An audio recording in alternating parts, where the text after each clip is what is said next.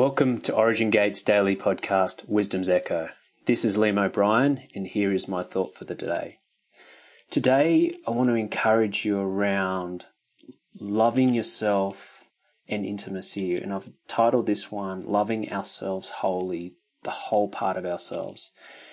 And I want to pick up again from the verse in Luke 10:27 that I spoke about in the previous podcast, where Jesus is speaking and he said, so he answered and said, you shall love the Lord your God with all your heart, with all your soul, with all your strength, and with all your mind, and your neighbor as yourself.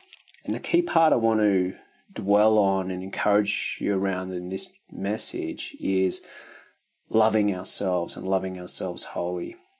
And I want to give you just a quote which I think is very, very powerful and has a lot of depth to it, and it's this: intimacy is the thing we long for the most and fear the most.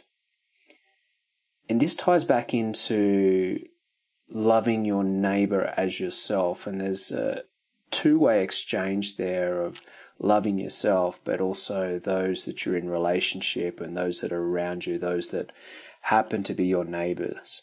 And I'll read this quote again because there's such a depth of connection. Intimacy is the thing we long for the most in our lives, yet we fear the most. And we are so afraid of intimacy because at our deepest levels, we don't know if anyone can love us for our true selves or our deep selves. And when we look at the layers of intimacy, or we look at the layers of relationship, or we look at the layers that we open ourselves up to, and we all have different people whom we trust. We have different circles or trust circles that we work with, and some people we allow closer and some people we don't.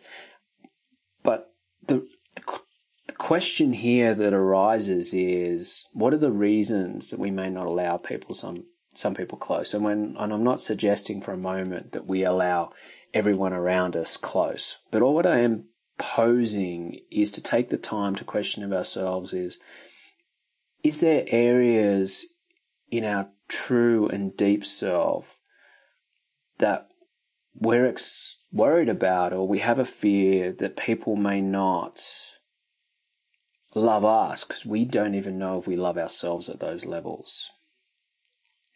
But the antidote for this, or the solution, or the way that we move through this and grow and deal with this, it's only through a deep revelation, and I mean a personal deep revelation that Jesus, Yeshua, the Lord, the one who knows us completely, knows everything that we've ever done, every thought that we've ever had, every part of ourselves, those layers that we open up to the world, those layers that we open up to those people that are very close to us, that we might say we're in an intimate relationship, and then those areas that we don't even open up to anyone. And to know and have such a deep-seated trust and understanding that He loves us completely and unconditionally, even though knowing all these things. And unconditional love is a word that can so often be rattled off, again, at weddings, and it can be attributed to 1 Corinthians 13, and it almost becomes just used as an everyday word of, well, just you need to love unconditionally, you just need to keep loving. But it's prudent to stop and meditate on what that really means, to love without conditions, with no conditions at all, regardless of what we know. And I just want to reread something that I talked about in a previous podcast about becoming love. And what I unpacked there was just going and changing the slight words in 1 Corinthians 13, 4-8, where it says love is, because it says there in Scripture that God is love, and just replacing where it says love is, replacing that with God, and then taking time to actually understand that this is how God loves us. And here is an example or a statement, we might say, for unconditional love. So I'm just going to read this. It's from the Amplified, 1 Corinthians 13, 4 through to 8, but replacing love with God. And just feel this for your own life and your own relationship and your own intimacy, and in those places in your life that we're all having to just continually allow the Lord to love us through. God endures with patience and serenity. God is kind and thoughtful. God is not jealous or envious. God does not brag and is not proud or arrogant. God is not rude. God is not self-seeking. God is not provoked, nor overly sensitive or easily angered. God does not take into account a wrong endured. God does not rejoice at injustice, but God rejoices with the truth when right and truth prevail. God bears all things regardless of what comes, believes all things, looking for the best in each one, hopes all things, remaining steadfast during difficult times, endures all things without weakening. God never fails. God never fades nor ends. And the part that I want to pick up here is particularly around where it says, God does not take into account a wrong endured, and God bears all things regardless, and believes the best in each one of us. And to allow, or firstly to acknowledge there may be areas in our own lives of things that we may have done in the past, or it could have been childhood things, or it could have been traumas that happened to us. It could be things that we've really hidden in the deep places of our lives. And we're not something we talk about publicly, or it's so deep and personal. And we even know that really, do we really love ourselves unconditionally in these areas? Are we able to put 1 Corinthians 13 over those areas and talk about that love for ourselves in that regard? And I just encourage everyone to take that bit of time to just explore, or ask the Lord to show you those areas, or bring them to your remembrance of those areas in our lives that we may struggle to love ourselves, or we haven't had the blood of Jesus come and work in those lives, or we don't have a deep revelation of the Lord's love for us in those areas in our lives. In all relationships that we have around us, we are revealing parts of ourselves and the parts that we feel are most lovable. So anyone we meet for the first time, it's your first impression, it's those parts that we feel are most lovable, or most people might attract to, or that we are putting forward in our best light. Then we're slowly, as a relationship or a friendship develops, we're slowly disclosing the parts of ourselves that we're not sure if we can be loved, and seeing if those people around us can love us. And then hiding the parts of ourselves that we are certain that cannot ever be loved, because we cannot even love ourselves in those areas.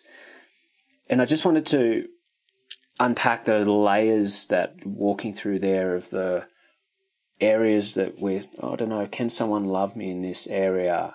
And then hiding those areas like, well, I'm pretty sure, I'm confident no one else can love me in these areas because I don't love myself in these areas.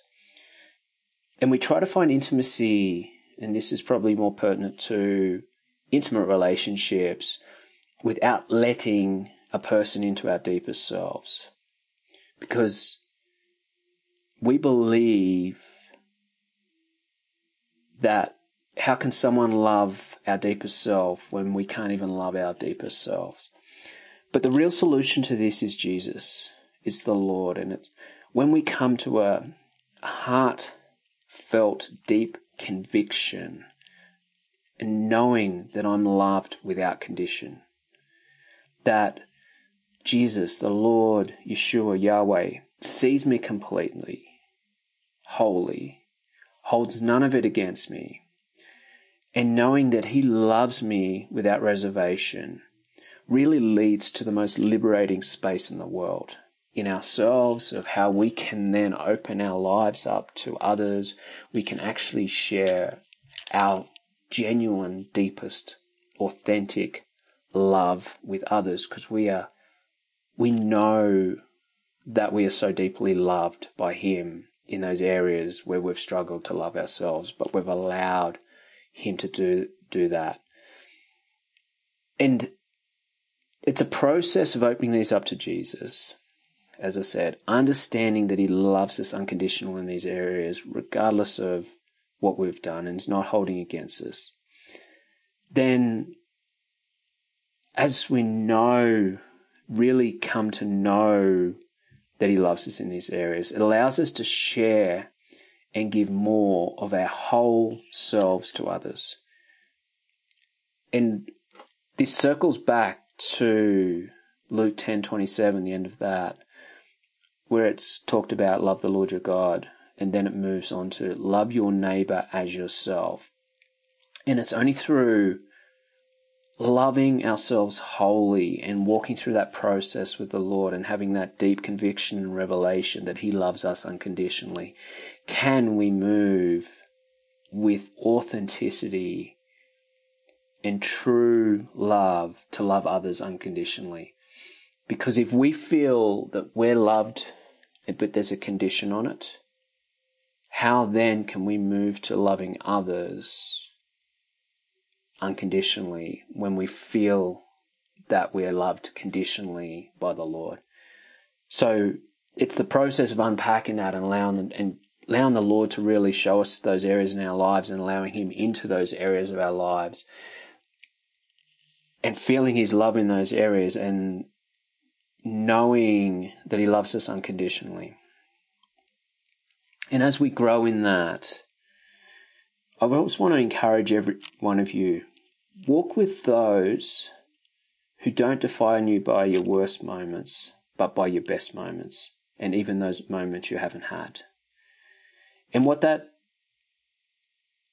is alluding to, or what I'm saying in that, is walk with those who have the maturity, who have walked through a similar process themselves and have discovered and have that deep conviction and revelation of unconditional love. Because as you walk with them, you will feel that they're unconditional love and they're not defining you by your worst moments, but by your best moments and even moments you haven't had, which is your future. And I think the key part to all of this is the absolute primary motivation must always be love. And love works in so many different directions, and that's where we've been talking about loving ourselves wholly in this is one direction, an absolute key direction. But there's also the other directions of love the Lord your God and love your neighbor.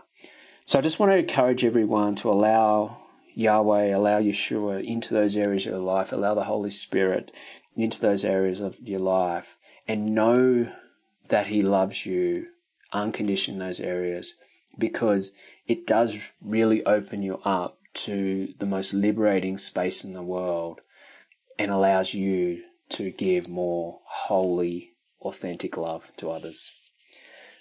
Blessings and shalom.